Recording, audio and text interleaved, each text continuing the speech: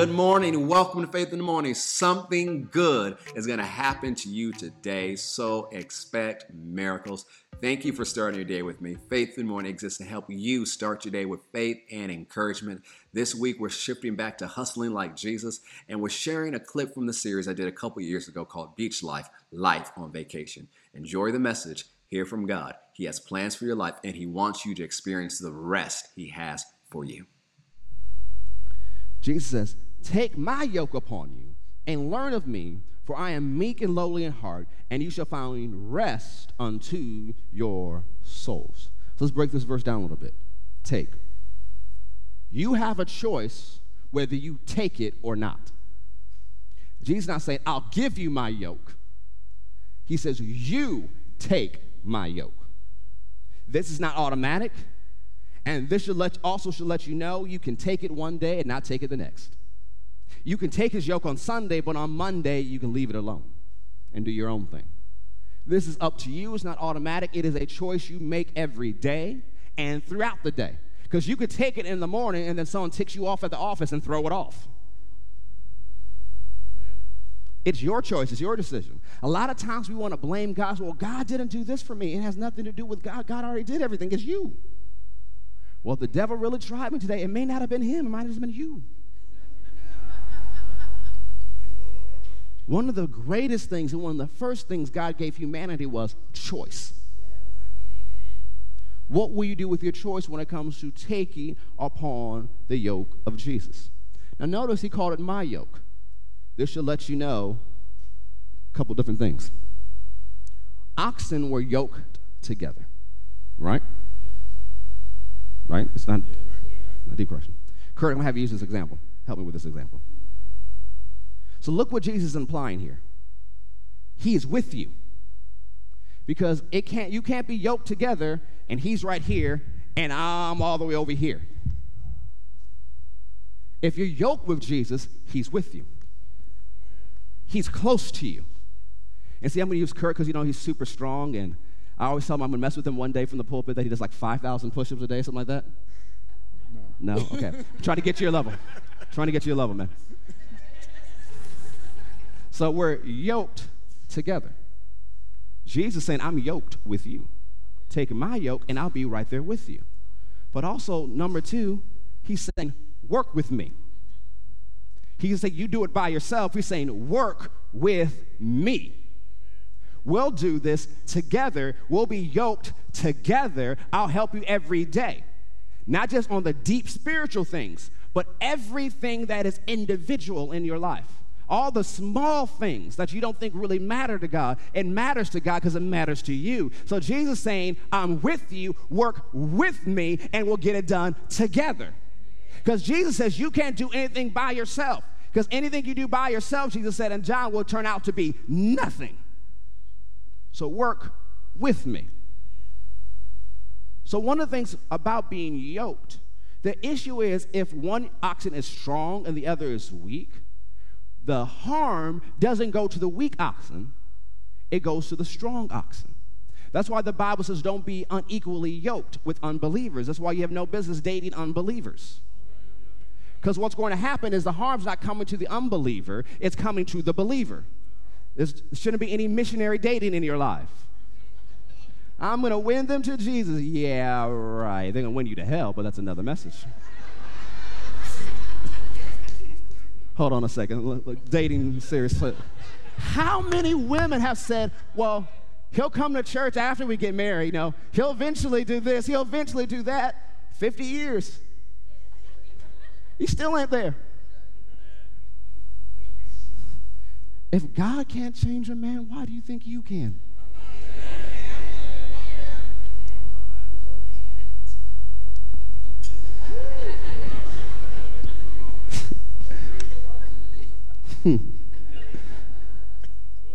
Don't get yoked with people you ain't supposed to be with.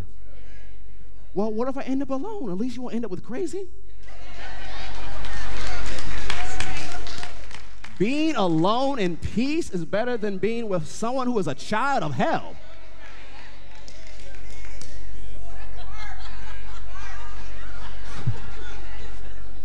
You have to learn how to be okay by yourself. He said, a lot of people say, I'm looking for my better half. Oh, so you're broken? You're not complete? So you're looking for another half. So he said, I'm looking for another broken person. Let's go be broke together. Let's go have issues together. You know, I saw this meme that's going around that says, marry someone who you can break generational curses with together. Why don't you break them before you get married? Why are you trying to jump into drama? How about you handle the drama before you jump in? See, a lot of things sound good. They sound popular, but they're crazy when you break it down. That he said, well, he's spiritual. Demons are spirits too. We need a little bit more clarification. Well, he lifted his hand at church. They lift hands at Jay-Z concerts, so we need a little bit more. That means you got to watch somebody's life over a period of time. But if you're always sleeping with them and having sex with them, you can't see what he's actually doing because you're blind.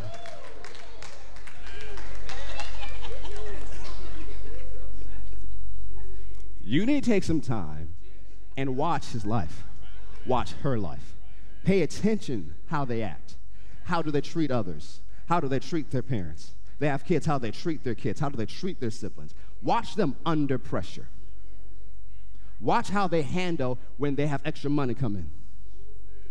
Watch what happens to that money. Let's say they got their refund check coming in. Watch how long it lasts. Oh, y'all don't want me to go there. Because some people are refund check ballers.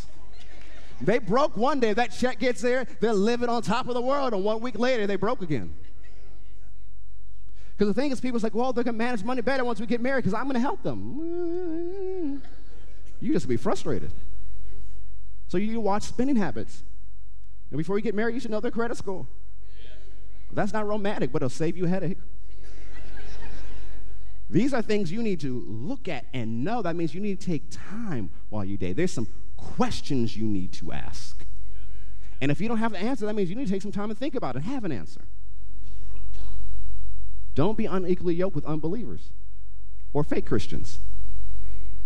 I'm not talking about believers who struggle. I'm talking about believers who just behave badly because that's what they want to do. Believers, as we talk about on 11:30, who are sowing the wrong seeds so they reap the wrong harvest. People are like, well, why does bad things happen to good people? Good people sow bad seed. See, the justice of God is seed time and harvest. What you sow, you will reap. So don't hook yourself up to someone who's always sowing bad seed. You're going to share a harvest. Because it means once you get married, you're one. So you've signed up with whatever you sow. I'm ready to reap with you. Be careful who you hook up with. Well, that must have been for someone on the internet who just happened to tune by. No one in here I know. Just look forward, shout amen. No one knows that it hit you right where you are. It's like, well, Pastor stepped on my toes. Pull your feet back in. So anywho, Jesus said, work with me. And so when you're unequally yoked, the strong one takes the pain. Even in some situation, it can kill the strong oxen. See, I'm back on it, but that's why there are people who start out strong Christians, they date the wrong person, marry the wrong person, their spiritual life gets killed. But in the case of us and Jesus, Jesus is the strong one.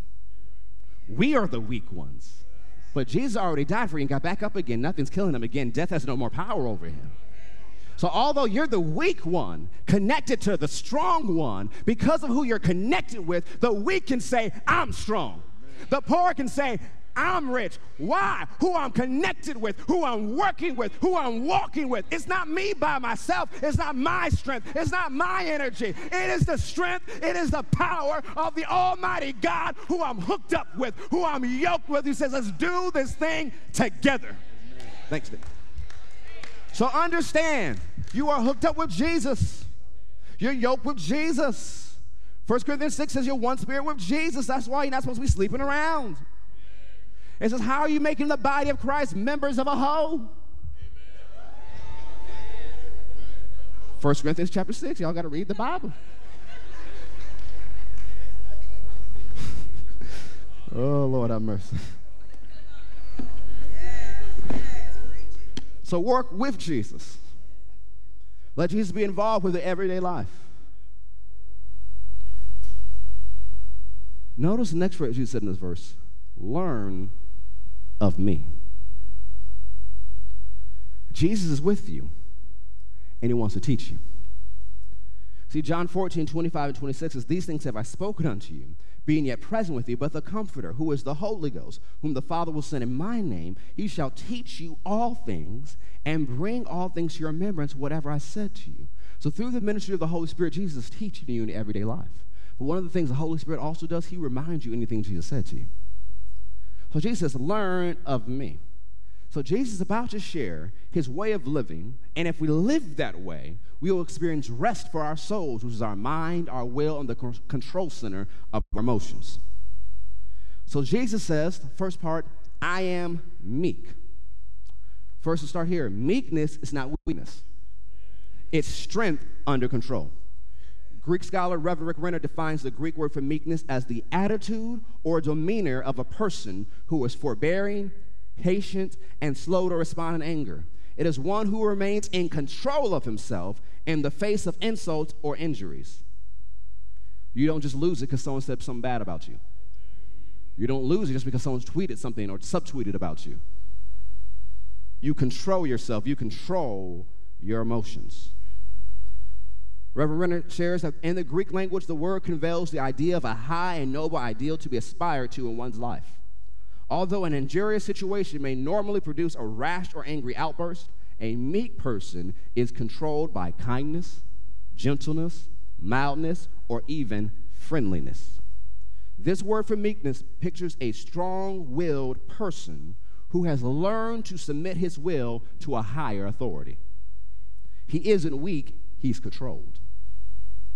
In rare instances, this word was used to describe wild animals that had become tame because it correctly conveyed the idea of a wild, fierce will under control. So Jesus says, learn of me, I am meek. I have my emotions in control. I have submitted my emotions and my will to a higher authority. I've learned not to respond just because someone says something bad about me. I learned not to burst out in anger just because a situation didn't go my way. He says, I am meek. Then he says, lowly in heart means humble. Biblical humility is thinking of yourself as God thinks about you. As Paul says, you're not supposed to think of yourself more highly than you ought. This doesn't mean you're not supposed to think of yourself highly. This is not more highly than you ought. Well, what's highly than I ought? When you're looking down on somebody else. The only time you look down on someone is you're helping them up. So you should think highly of yourself, but not in a way that causes you to look down on others.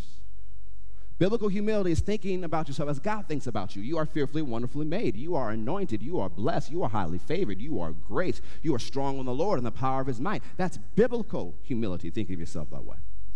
But also, it's an accurate portrayal of yourself. See, a lot of times, we judge ourselves by our intent and judge others by their actions. I'll say that again. A lot of times, we judge ourselves by what we intended to do, but we judge others for what they actually did, so this unrighteous judgment on our part. See, I thought this was next week or later on. See, you have to be careful who you judge, because however you judge will be judged back to you. Let's say this is the most political thing I think I'm going to say today. I don't care what the president says. Watch your mouth. Because you could say, well, I can't believe he tweeted that. That's unpresidential. I'm sure you tweeted and said some stuff that you don't want other people to respond to. So what you do when you judge anybody, the president or anybody else, about what they do unrighteously, what is unrighteous judgment? Holding someone to one standard you won't hold yourself to. You've opened the door for someone to come and judge you. Because Satan is legalistic. He said, oh, they judge someone unrighteously. I'm coming for them. And you wonder why all these haters show up in your life. You opened your mouth. Just keep it shut. You don't have to comment on everything. Even though it's a social media age and say comment, post, you don't got to comment on anything and everything. Some of you just need to comment stuff to Jesus. You know, I've seen some stuff, different political officials, they tweet or post, and I'll look at it. And, you know, there's times like, you know what, that is just so stupid.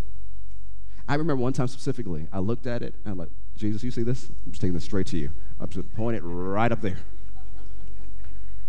You don't have to respond to everything and share your opinion with everybody. Everybody doesn't need to know your opinion. Opinions are like butts. Everybody's got one.